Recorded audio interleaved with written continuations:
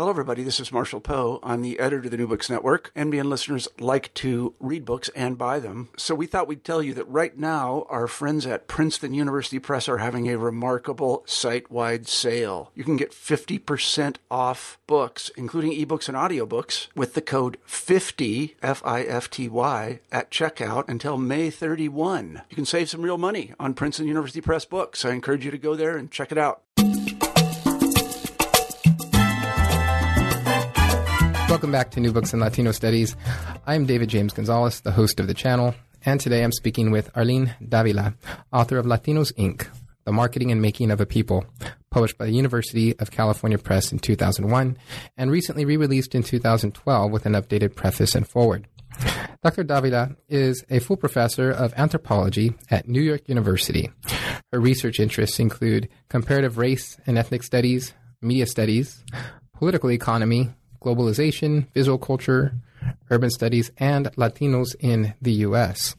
Professor Davila has written extensively on cultural politics, marketing to Latinos, public representations of Latinos, and the Latinization of the United States.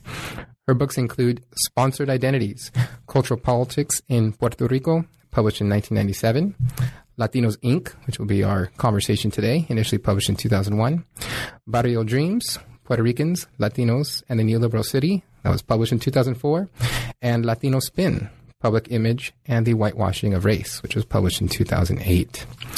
Well, hello, Arlene, and welcome to New Books in Latino Studies. Hello, excited to be here. Well, me too. I'm excited you're on the channel. I've been waiting for this conversation for quite a while. And I was wondering if you could begin our discussion today by just telling us a little bit about, your background and your pathway to becoming an academic. Yes, of course. I'm a proud Puerto Riqueña, and I came here to do my studies. And I was actually working in the arts, the Latino arts, in the late 1990s in Museo del Barrio, the Museum of Contemporary Hispanic Art, and which no longer exists. It was an incredible institution. But I joined a PhD in anthropology to do an AED with the idea that I would get more money in the arts, really, as an administrator. Mm-hmm. This was back when CUNY had open admission, allowed non-matriculated students to take classes with PhD students. And I looked at that time at, what a great opportunity, because, there were a lot of people in my position that didn't necessarily want to be in academia, but had the opportunity.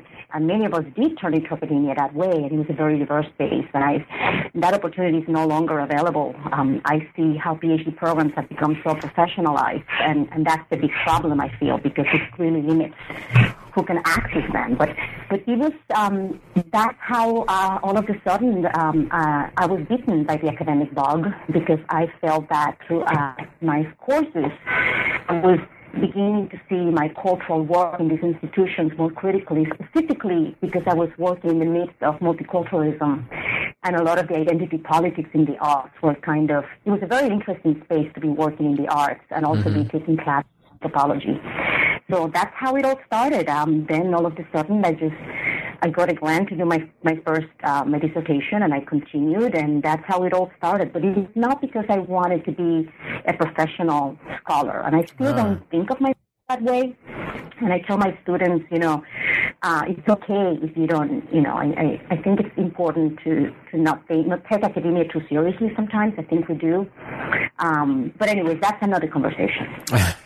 Well, I appreciate you sharing with that, and I agree wholly. I think, as you mentioned, as the profession becomes increasingly, I think, not just professionalized, but in that, specialized, there's the potential that, as you bring up, we can become a little disconnected, I think, from those outside of the academic world. Earlier, we were kind of talking about writing, but off air, and that's, I think, just one example. At times, our writing or maybe our topical interest can become so minute that it may seem harder to the broader public to really, connect the dots and see applications or connections outside of our field.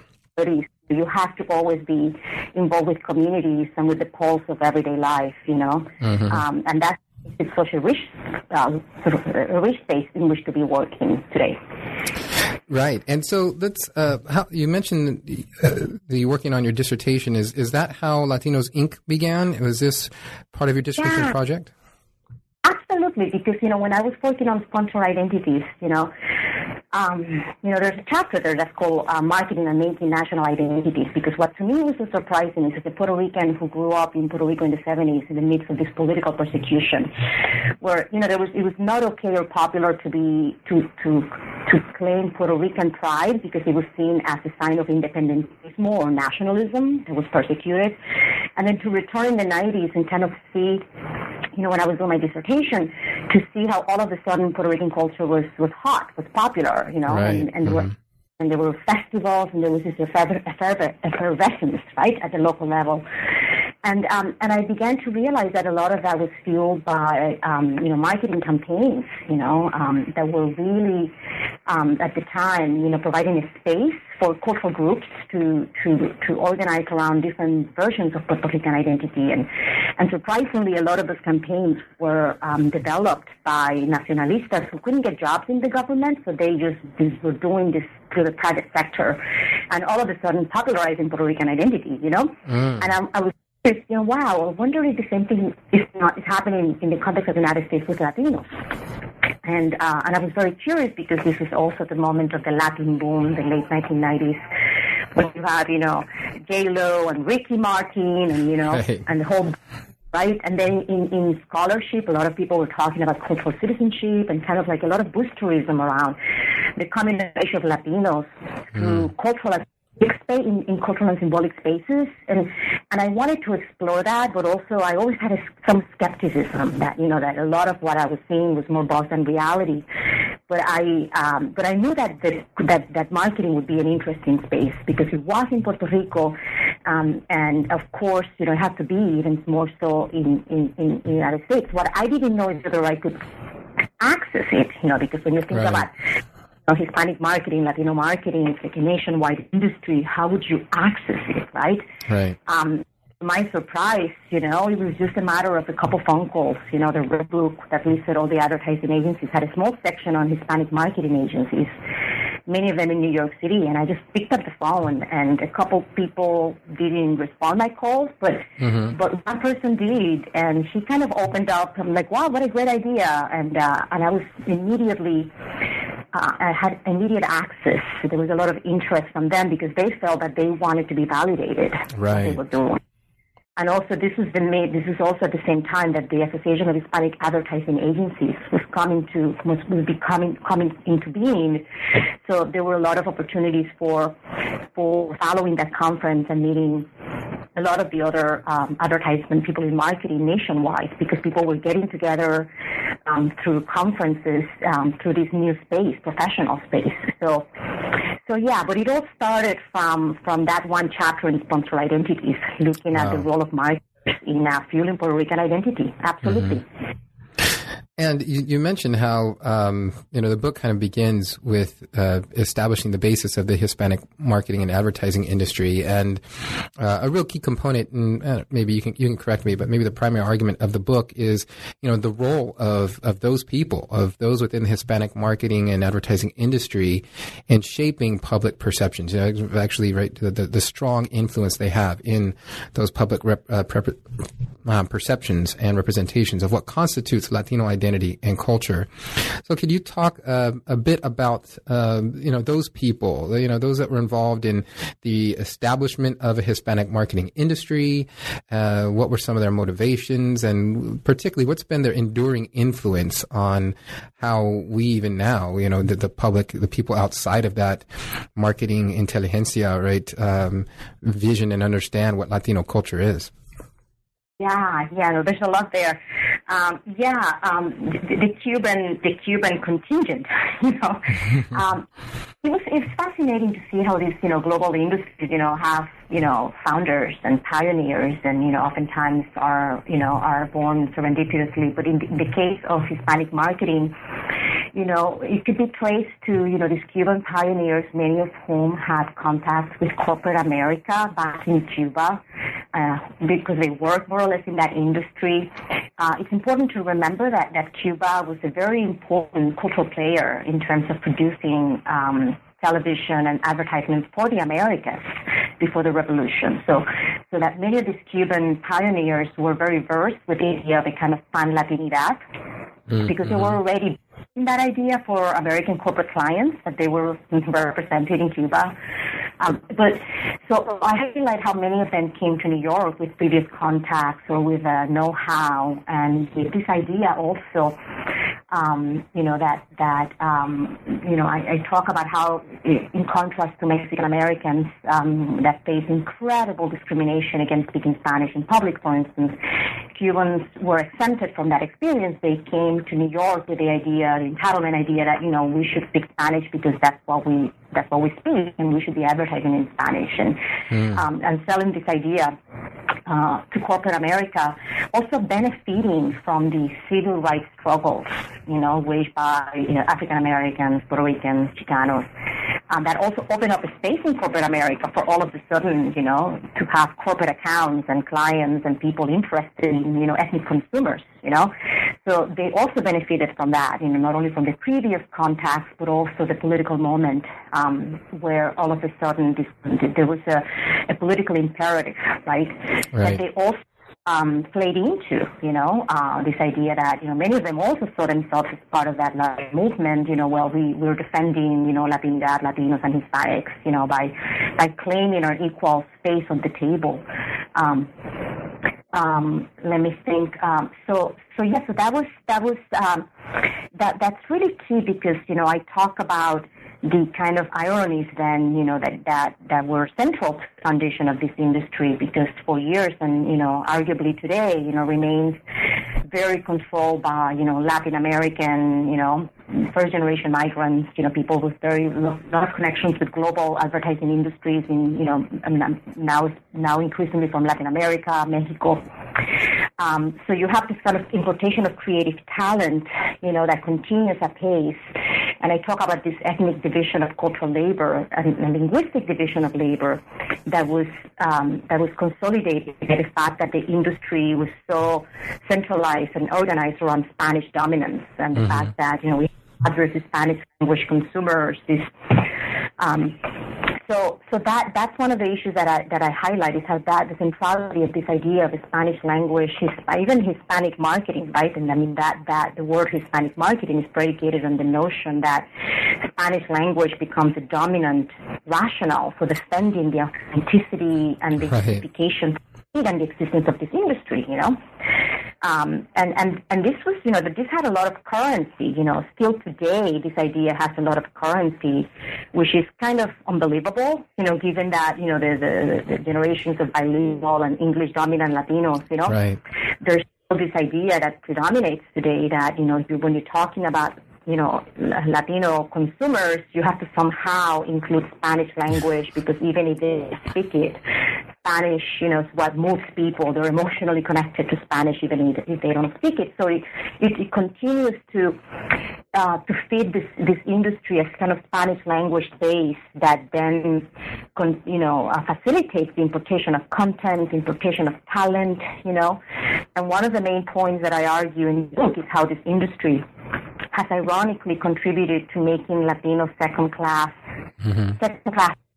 citizens twice, because they're not included in the mainstream media, but then they're also not included in the media that's supposed to represent them, because it's so narrowly defined around Spanish language, that it reproduces hierarchies around which constituencies can be represented, but also which creative workers can get jobs, Right. And who cannot get jobs in that industry. Things have changed a little bit there, but that has remained one of the big ideas of this, that Hispanic marketing continues to revolve around. Yes, and I think that what is also interesting is the implications behind that. If we decouple the Spanish language from the basis of, the most basic or foundational starting point of what identifies Latino or Hispanic culture, where then, you know what I mean? That just causes a whole bunch of questions. And I think it really is decentering in the public mindset, and even in mine, you know, as an academic, one that has spoken with a number of, you know, authors in, you know, this genre, and touched on the conversations as to what identifies, you know, Latino culture and identity, and the Spanish language is pretty much always, you know, up there, you know, if not number one, number two. It's one of the primary assumptions that we associate, I think, with such a thing as, you know, this this idea of a pan-ethnic identity or culture.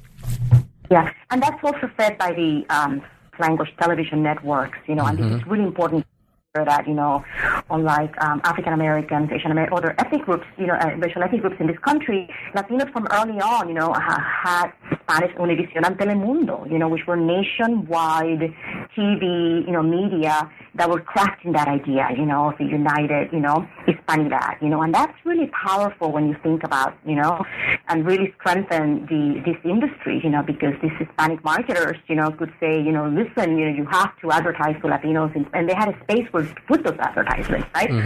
They had the muscle of Univision, which became really powerful in fueling research and kind of homogenizing how the market would be sold.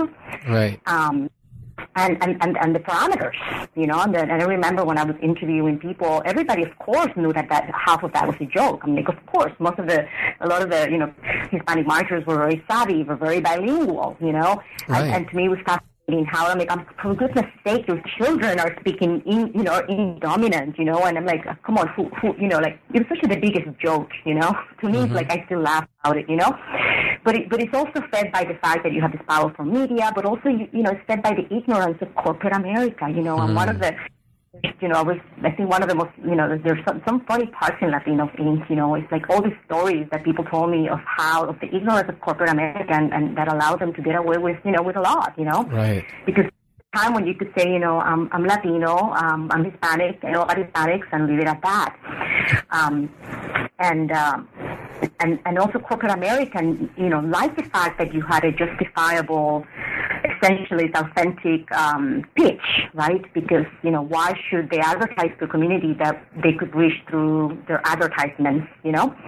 And here is, you know, a community that says, no, you need to advertise them in Spanish because, you know, and you know, that really justified the fact that you had an authentic, essentializing object, right? That could be advertised, that you could speak to, right, if you speak through them. So in a way, everybody's on the joke and continues to be in the joke, you know. By the way, it's interesting that just this past year, Univision just inaugurated Clama, which is the first English language video portal for millennials, just in English, which is an interesting development. Again, it's not that this media were ignorant about English language. It's just that this group was not as profitable. You know, you couldn't sell them as easily to corporate America. Right. There you go. As you said, you know, like, how do you begin to evoke all these other aspects of what makes Latinos, you know? However, beyond language, there were other myths, and I think I talk about, you know, the nostalgia, you know, the traditional Latino, you know, the conservative Latino, you know. There was all these myths that also are bundled with this idea of the first, you know, that are very much about, like, first immigrant, you know, right, that were packaged at the time, that also fed into, you know, the family-oriented, conservative, brand loyal Latino, you know, right, which is, you know, very marketable, far more marketable, you know, than it is, you know, to imagine, I don't know, second generation urban Latinos, for instance, that we're not watching these channels. Right, and we're starting to get to exactly where I wanted to go next, was the underlying ideas, behavioral assumptions and stereotypes, if you will, that undergird the definition, you know, of marketing to a Latino, you know, public, and so those stereotypes, or you've mentioned some of them, things like people that are traditional, right, conservative, Catholic, right? We mentioned Spanish language already, family oriented, immigrant background. All of these are powerful notions that have shaped the representation of Latinos in from those Hispanic advertisers that are selling this idea to corporate America that there's something that exists that would be a defined market, right? You mentioned that there's this desire to find a nation within the nation, if you will, something that they can market specifically to, right? No, that's sort of the nation within the nation. The idea of a separate culture from the United States was so central in defending, the viability of a unique market that can be contained and separated from the mainstream, And, it's just so problematic, too, because, it lessens the total reality of, biculturalism, acculturation, especially in the area of language. But again, this idea was really, really powerful, the idea of safe, authentic, ready market. And then within this nation, within the nation, you have these ideas of, how do you represent it visibly? Because these are visual media, right? Mm-hmm, mm-hmm. What ends up, representations, are really problematic, We're still talking about the wide world of Hispanic media, because you have in the trope of, the Latin look, models couldn't be too white, but also not too dark. You're not going to see Afro-Latinos, in Spanish language television because, oh my God, they could be confused for African Americans and we're selling Latinos, right? You have few Afro-Latinos maybe are either personalities like Celia Cruz, people representing themselves but not representing Latinos. You don't see Indo-Latinos unless it's for liability lawyers, those kinds of more, but aspirational images for aspirational dudes, you have this, Latin look that became so, so hegemonic, Mm-hmm. And then you have this idea, the walk don't cry Spanish, right? The idea that there is a Spanish that is more standardized and more representative of, Mm-hmm. that consolidation, as a nation within a nation that have their own language, their own ideas, their own look. Which, is of course embedded in those racial ideologies too, because what we see is that, we have the Mexican, more Chilango, more DS, Spanish, because it's the one that people are more likely to accept as standardized because of the heavy weight of the Mexican telenovelas dominating. So you don't see Dominican, Caribbean, Puerto Rican, Spanish ever being seen as, as standard. So you have this kind of racial, linguistic also hierarchies about which accents are supposedly more or less representative of the larger constituency. And then along with this idea, all these others around, the emotional Latino, the Latino that is always, that cares about their family, and all the tropes, and when I was doing there's a lot of examples of the type of tropes, a lot of the abuelitas, the families, that really revolve around a kind of ethos, right? Mm-hmm. Distinguished Latinos, that I kind of, what I try to do is like, what's at stake with these representations, because when I was writing the book, and we still have this debate about, positive stereotypes, right? Right. Positive or negative stereotypes, and this is an industry that positions itself as correcting stereotypes, right? Like, Mm-hmm. because we know the consumers and we're not going to do blunders. We're not going to rely on stereotypes. We really know the right way to reach that. I mean, that's their pitch to corporate America. But then what you see in these so-called positive stereotypes, are even more problematic perhaps than negative stereotypes, because they're as equally loaded in racial ideologies and in inequalities of power. And so you have this, compensating, like the good family, so you present this, Latinos as this squeaky clean, and in fact, Latino Spin, which was, the book after, a couple books later, really, I wanted to analyze that more, this kind of, the politics of overcompensating by highlighting, this more sanitized, squeaky clean, white-looking Latinos as the as the representation of that nation within the nation, that it hurts more too, because it presents us as a passive constituency, aligned with, conservative values. Right. It ignores the history of Latinos as, in this country, for like generations, always presents us as like forever immigrants, like needy of our own media. And it creates a kind of segregationist view that, corporate clients love because, they're safe, contained, but it's not real. And it hurts us in so many ways that I think need to be always problematized. And I think that's a great connection that you bring out in the book. You discuss this. What we're talking about here is the sanitization, right? I think that's how you depict it in the book, and that's a term you use. But a sanitization of Latino identity and culture that goes according to these hierarchies of race and culture and nationality, and the underlying, the driving force there is this desire to create the notion again of a market that is safe, and by safe, you point out someone that's consumer minded, brand loyal, also someone that can a group that can be digested themselves and seen as non-threatening by corporate America, right?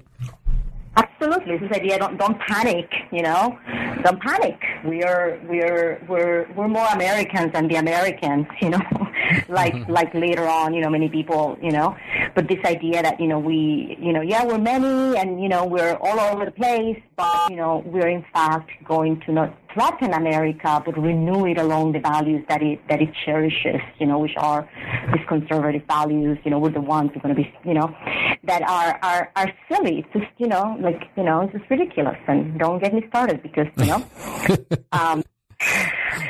see, I think you wanted to talk about Marco Rubio and Ted Cruz and all these characters, and why they've managed to capture the imagination, of so many voters, many of them not Latino, by the way. It's exactly because of that, what's Latino about Ted Cruz and Marco Rubio? They have this Cuban immigrant story, that they present as, bootstrap story, which is not true because, we have to understand the ways in which Cubans, were benefited from U.S. foreign policy and immigration policy. None of that gets discussed, Right. So they're this, squeaky clean, very white, light skin, so pale that you could even see through their faces, and it's just. Anyways, don't get me started on that one too. Well, we're going to come back to that one, but because I definitely want. I think it's so prescient to talk about that. But again, before that, I wanted to talk. We were talking about again the way Latino culture is just flattened and sanitized. So what about the role of market research? Right? I mean, there is this whole idea that corporate America is based on all these market studies, and thereby there's some type of scientific component to why they are doing what they're doing. But you actually state that that's not the case, or that at least the underlying stereotypes and behavioral ideas of what consists of being Hispanic or Latino, which were established, decades ago, that those actually are supported by this so-called, any type of scientific analysis or research that's done. Can you talk about that a bit? Because I think that's really fascinating how, you would think again that research itself could help to undermine, those type of stereotypes that drive the main ideas behind who they're marketing to and how these representations are made. But it's still those right, these stereotypes that have been underlying the market from the beginning. Absolutely. And, if I'm going to tell you one big takeaway that I think I would like to learn more about, and I'm surprised no one has picked it up. And, there's a couple of research that, some students, I'm thinking of Michael Rodriguez, that, a PhD student is looking at pollsters, and, I have a grad student here, Marcel Salas, that is looking at, research in the creation of total market, the new kind of way in which ethic marketing is leading to. That's another conversation. But I was so surprised because, when I was writing the book, research was kind of in baby steps, right? And it was an area of great anxiety because people wonder, oh my God, if we do research and the research begins to really highlight the complexity of this constituency, how are we going to manage it? How are we going to be able to sustain the accuracy and profitability of a market that, when the research shows that, well, it's more complex than that, right? So what's fascinating, and I'm fascinating, in exploring, the makings of research and the politicization of research and the political economy of research, and how research is very much a social construction. We give so much primacy to numbers. Right. And, one of the marketers told me, figures lie and liars figure, so many different ways in which you can do the research, and oftentimes because a lot of this marketing research is proprietary, that means that it's corporate owned and that they'll show you the results, but they'll never tell you how they got those results, the methodology, and how the sample was surveyed or anything. Right. So it's so problematic because you basically, you have a whole, and research is becoming more and more powerful because exactly it's so easy to manipulate and yet provide this kind of scientific idea of authenticity, rigor, and truth, But this is not only in marketing, it affects pollsters, it affects politics. It's become, research has become, the figure that, where Latinos are most, manipulated, but, as you could really say anything about Latinos because, as I remember interviewing somebody at the Pew Hispanic Center, who basically admitted, listen, you could say anything about Latinos because Latinos are the fastest growing, so many of us that you could say that Latinos are rising in home ownership, are rising in Coke drinking, or rising on anything because they're always rising. There's too many of us, The number of the abundancy and the boosterism story in so many different ways doesn't with the numbers, but that doesn't make it any relevant, any more truth than anything else, right? But then that's another conversation so I highlight how research, in fact, needs to be probed, and the racial politics behind the research, more than ever today, especially in this neoliberal climate where we tend to value numbers and statistics and more than anything else. Yeah, and I think that's very important because there is the broader popular acceptance that, although people understand it's more complicated, there's a lot of power to the phrase that numbers don't lie, right? And that's actually not the case. That numbers may not lie, but people misrepresent, or at least there are underlying assumptions that delineate, right, that form the boundaries of how a study begins, right, where the research actually begins, right, and that's what you point to, and those are the holes that you poke in this idea of scientific market research, is that people, they bring to a so-called scientific study, right, underlying assumptions that shape where who they're going to target, what they're going to focus on, what are the questions going to be asked, what are the, if there are 5 or 6, variables, what those variables are, right? And that automatically, constrains, right, other possibilities and limits other possibilities, right? The easiest example is you only sample Spanish dominant Latinos, you're going to find that, Univision and Telemundo are the number one TV station for all Latinos. Exactly. But you sample Spanish language Latinos, So that's, there's so many cases like that, where, you have the results represented as all Latinos, yet the sample is either, regionally bounded or linguistically bounded, or, there's matters of class. I mean, there's so many ways in which you could cut the tie when Latinos are concerned to get what you want, in terms of the results and what you're trying to sell and market. Mm-hmm. Mm-hmm. And there's 2 parts to the marketing and making of Latinos. There's and how advertisers try to reach them, right? There's both the attempt to reach that market that they've defined as Latino and Hispanic, and at the same time, those representations extend beyond that group, right, and present images of Latinos and culture to a non-Hispanic audience. So one thing that I'm interested in, and the book talks about, is the actual role of Spanish language programming on, the TV networks we've mentioned, Univision and Telemundo. So I want you to talk a bit about to whom, that is, like, what people and to what extent do these shows, or have they influenced, right, the notions of Latino identity and culture for that target market group, for Latinos themselves, right? Yeah.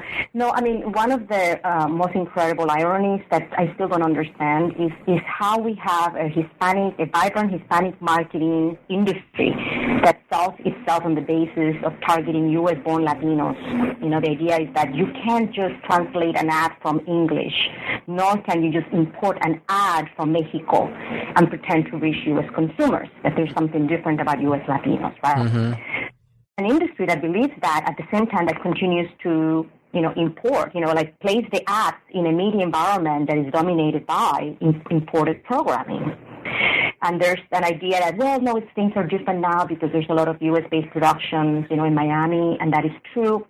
But oftentimes they are, with imported actors and actresses and talent, because within this medium of Spanish language, right, that limits the limits the content, So you have now that Spanish language television has become more diverse. You have Colombian productions, for instance, you have productions from other parts of Latin America, but you still have that kind of imported content. And then the ads, right? So it doesn't kind of make sense sometimes. Like, how could a corporate America be so blinded, that they buy both, But yeah, no, I mean, what's fascinating and what I've seen is that, there's been a lot of criticism about, the wide world of Spanish language television, this past couple of years, there's been incredible backlash, when you may recall the big debate when the Univision anchor was, the first time, because, they do this all the time, that they make fun, they have all this, racial insensitive language and representations, and, the whole brouhaha over Michelle Obama being compared to a Planet of the Apes character. Mm-hmm. I think that was like 2 years ago. That led to the firing of this anchor. I mean, that was kind of huge, But that was because people are saying it's enough, we can put up with this, and there's now, I believe, in the Association of Hispanic Journalists. Hispanic Journalists has a task force to look at Hispanic media more carefully. But this backlash also, I think, is has hemispheric components because, there's now a lot of, Afro-Latinos, and, indigenous movements, throughout the Americas that are also criticizing the white space of their televisions, the white productions and the use of blackface in Latin America. I mean, it's kind of scandalous, but there's so many comedians, in Latin America that, that still don blackface. And I think that there's a renewed, and I speak about this because given that there a lot of the content of the Spanish television in the United States is imported, right? There are implications, hemispheric implications when we begin to talk about, when we begin to challenge this media to be, to step up, and at all levels, So, mm-hmm. So I'm hopeful of the moment, that I think people are becoming more sensitized. People are raving about the new Celia Cruz telenovela, which I've just seen glimpses of, but that's kind of a major thing too, a black woman and, Cuban American. That's an incredible story, that we have so many stories that could be told in this medium, and not an excuse to be trafficking on all stereotypes. I don't know if this answers, but I think that if you're asking me what do people see and what do they learn about Latinos when they turn television, it's still very unfortunate. I mean, thank goodness Don Francisco is out of the picture, but you have all these, tropicalizing stereotypes, right, that we feed our community, of like, ladies in bikini and white blonde, you would think that Latinos are whiter than Scandinavians, Right. You would watch television, and I think that's just unacceptable, and I think that there's lot of groups and social activists on the ground that have been saying so for years, and I think that some of them are finally being heard. But we need to continue the pressure, because a lot remains to be done. And indeed, and that's on the Spanish language side. And I know the book doesn't get too much into this, but I'd invite you to comment on it. What about how these representations play out in English language programming? Because it seems to me, just as I start to think of shows off the top of my head, the George Lopez show, unfortunately, they recently canceled a Cristela Alonso show, and then there are other Latina. Usually it's generally Latino, but Latinos and Latinas that are in, other English language programming.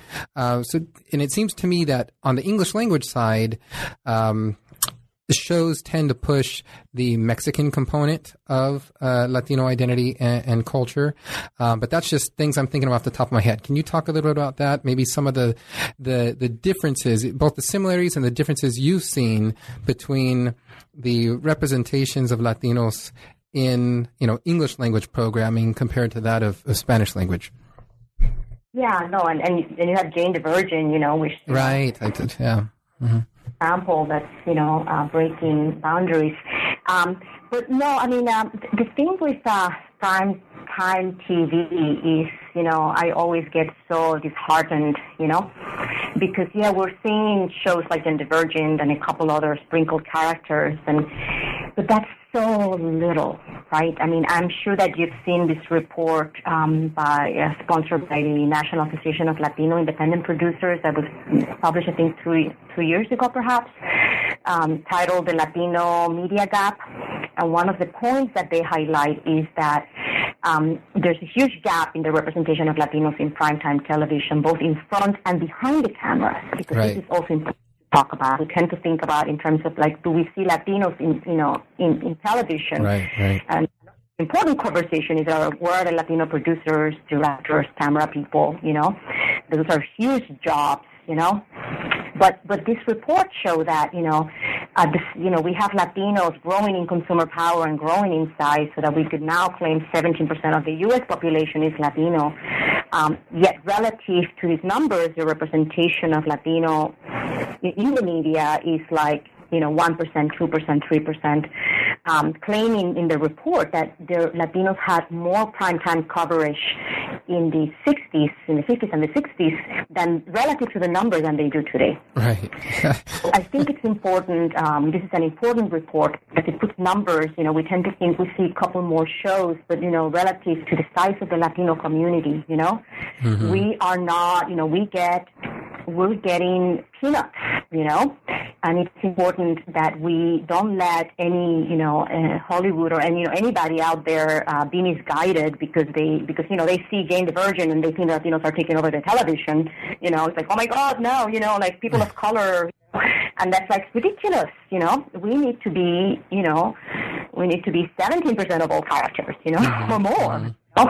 Same with African Americans and people of color. We tend to think that because we have one or two or three shows that have finally we have a black lead. When Scandal, the black lead in 30 years, and people were like, "Oh my God, now they're going to take jobs from white actresses." And I'm like, "Oh my goodness, first black female lead in 30 years? Give me a freaking break, But we're scared of seeing people of color in the television, and when we do, they're taking over the world because we have naturalized this, white space, white box that only white people should come out of it, Mm-hmm. I don't know if that answers your question, but I'm not very optimistic in anything I see, particularly because my concern has always been to not only talk about representation. One of the big points that sometimes gets lost in Latinos Inc. is this critique to the politics of representation. Right. Because, we tend to think that the way we address negative images is through positive images. Exactly. Right? So we need ridiculous because those politics of representation do nothing as long as you have the media control, the ownership in white hands. Mm-hmm. And you have where Latinos are just consumers and not stakeholders, Mm-hmm. media that is targeted to them. So we need to change the conversation so that when we talk about media equity, we're not only talking about are we seeing ourselves in television, but also are we getting the jobs, are we getting the paychecks, are we getting to vote in the Oscar guilds, are we getting the positions of power, are we getting, ownership really, because we're talking about jobs and equity, we're talking about the Latinization of the entire media industry, and sadly, what sometimes research shows is that you see more images than you actually see people, our involvement in the profit-making positions, and then that wouldn't be any good. I don't want to see a television where you see more people of color, but it's white people who are profiting from all those images. That's not good. That Right. doesn't make me happy. That's not media equity in terms of people of color. Yes, and this notion of equity is so important, and it gets us back to what started to get our conversation heated up earlier. But it's the point that you bring out in the new preface to the book. You mentioned this, the lack of minority control and ownership of the media, Latinos' general inferiority in the eyes of corporate America, the class and racial disjunctions that exist between producers and consumers. So all of that, as you pointed out, that have actually worsened since the book was published, which again, this was published in 2001. We're now in 2015, on the verge of 2016. So, an important discussion that you bring about is this disjuncture between the assumptions that increasing representations or visibility of Latinos, whether they're white Latinos on Spanish language programming or brown Latinos or, on English language programming, that visibility and somehow is going to translate to political power and representation and power. But that actually isn't the case. I'm sure there'd be plenty of those that would be willing to push back on this by saying, as we mentioned earlier, well, we have two, Latinos supposedly in the Republican, race for the presidential ticket, Ted Cruz and Marco Rubio, and so some would use that as fodder to say, well, look, Latinos are making it. They'd use that, they'd jump on that booster narrative and say, political power is rising, in that you have these two Latinos that are competing for the most elitist of positions, right? Could you speak on that for a bit? Well, there's so much there, right? But yeah, this idea that you could single one Latino, one person, say, oh, the Latino that made it. In this case, we have, Ted, and Marco Rubio, but, the same story has been made about, when Ricky Martin, you name it, right? You put the Latino there, look, they've made it, so why can the others make it, right? Right. It's really, making Latinos complicit with this meritocracy, model minority myth that we know has never worked for Latinos. It's very easy to be bumped from the model minority category. I think I mentioned 9/11 as an example of how the boosterism, when overnight, So no, I'm very critical of that discourse because, I think that we're too smart to buy into it, and we have nowadays, so much evidence of how that discourse has never worked, just like the politics of respectability has not worked with African Americans, So I actually think that, that I don't think that I don't know, I like to be hopeful, and I like to think that the currency of that view is kind of, it's in decline, when you have Donald Trump, making it okay to say this kind of nativist and immigrant and racist, outright racist statements, Last night during the Latin Grammys, you had all the artists, don't vote for racist politicians, this kind of unifying, galvanizing space, I think that what I see here is that, that myth has so many holes that I don't think it stands anymore, I don't think anybody buys into that myth except Ted Cruz and Marco Rubio themselves, But I think that's a real minority, because even and this is something that I did in Latino Spin in my own books, and I've, when people either, do research with, light-skinned Latinos in corporate America, they too experience racism and they could take over the mantle of model minority until the cows come home, Mm-hmm. But they're gonna, they speak with an accent. They're gonna think that they're, foreigners, and they're gonna be suspect. What do you belong here? They're gonna be suspected that they got there because of affirmative action or something else. Exactly. Nobody. In this context, right? No one is safe. Latinos are not safe, and I think that it behooves us to kind of engage in politics of solidarity. That's the only way out, because the politics of mainstreaming and whitewashing and white supremacy have never worked for us, because some of us claim whiteness, but the majority, that whiteness is suspect, and that brings us to another conversation of Latinos and the whole whiteness, and how they are, the intention to kind of use Latinos as the kind of, scapegoating for reproducing, racial discourses.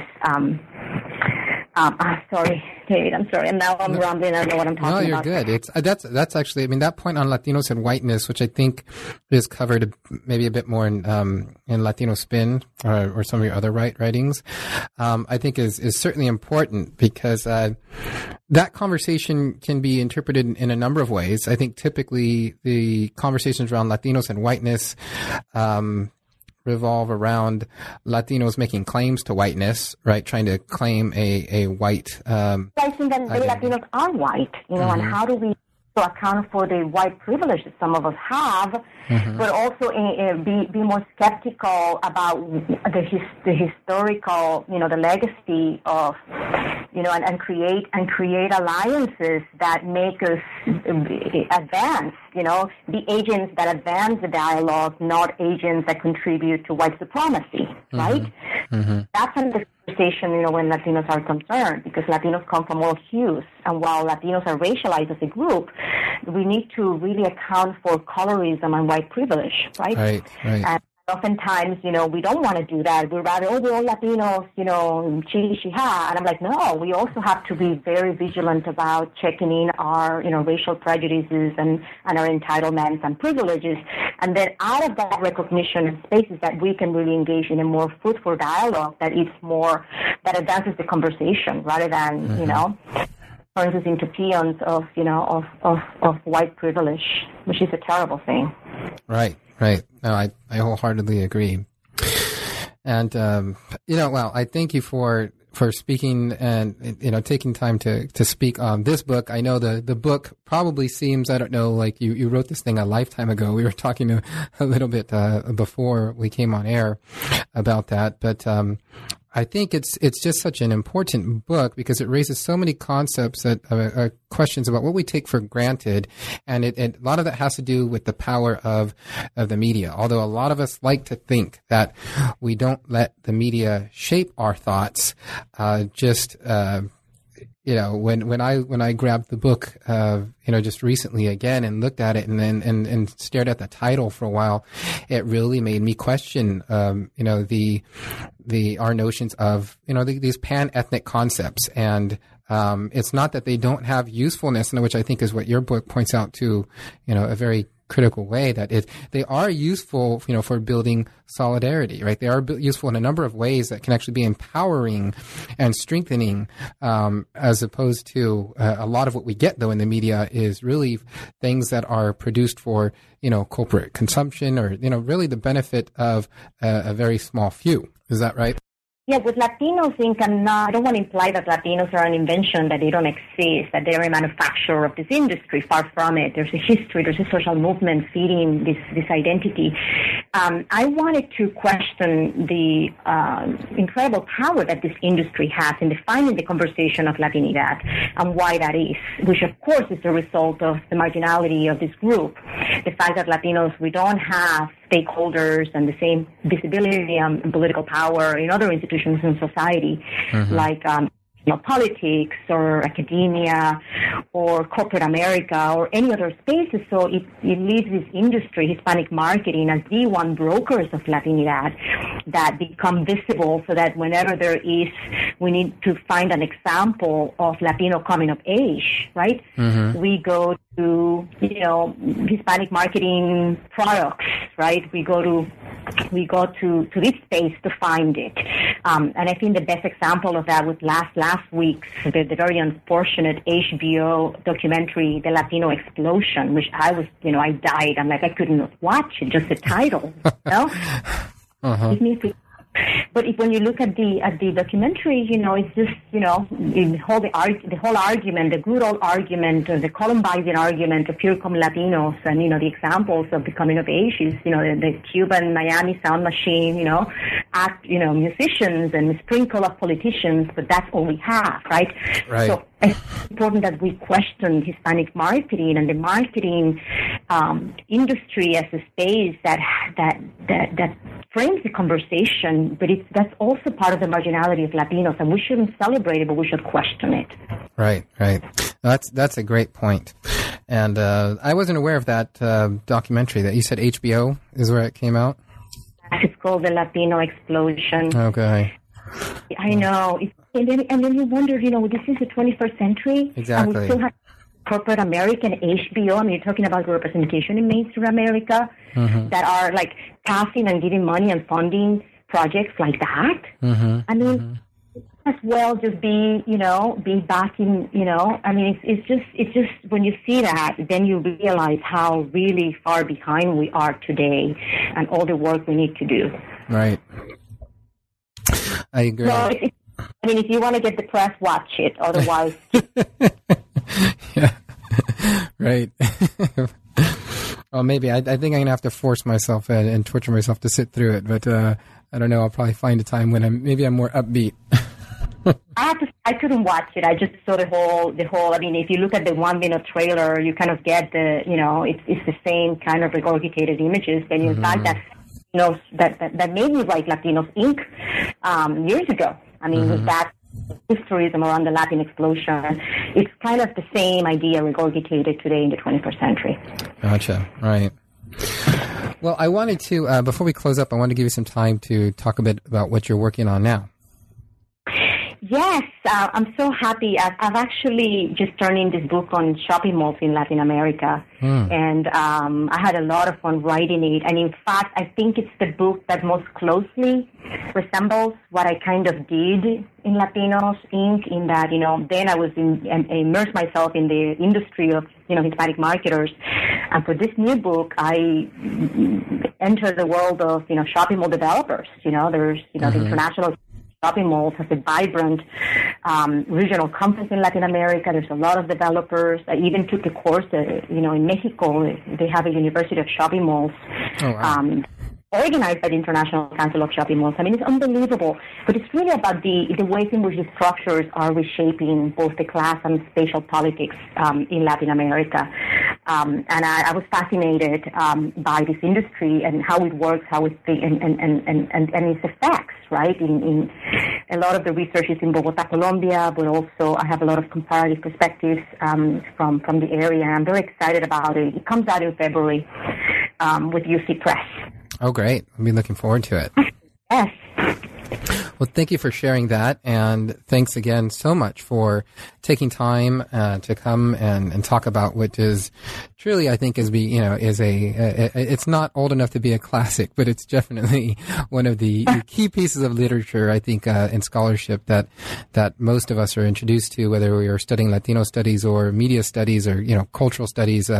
It's just, it's had a very, I think, enduring role, and just the fact that it was re-released, just a few years ago by UC Press, speaks to that. So thanks again for your time, Arlene, and for coming on to New Books in Latino Studies. Thank you so much. It's been a lot of fun speaking with you today. Same here. Thanks again. Thank you for tuning in to New Books in Latino Studies. I'm David James Gonzalez, the host of the channel, and I hope you have enjoyed my conversation today with Arlene Davila, author of Latinos Inc., The Marketing and Making of a People, published by the University of California Press in 2001 and re-released in an updated edition in 2012. If you'd like to get a copy of Dr. Davila's book, I encourage you to do so by following the link on our New Books in Latino Studies page, which will take you to Amazon.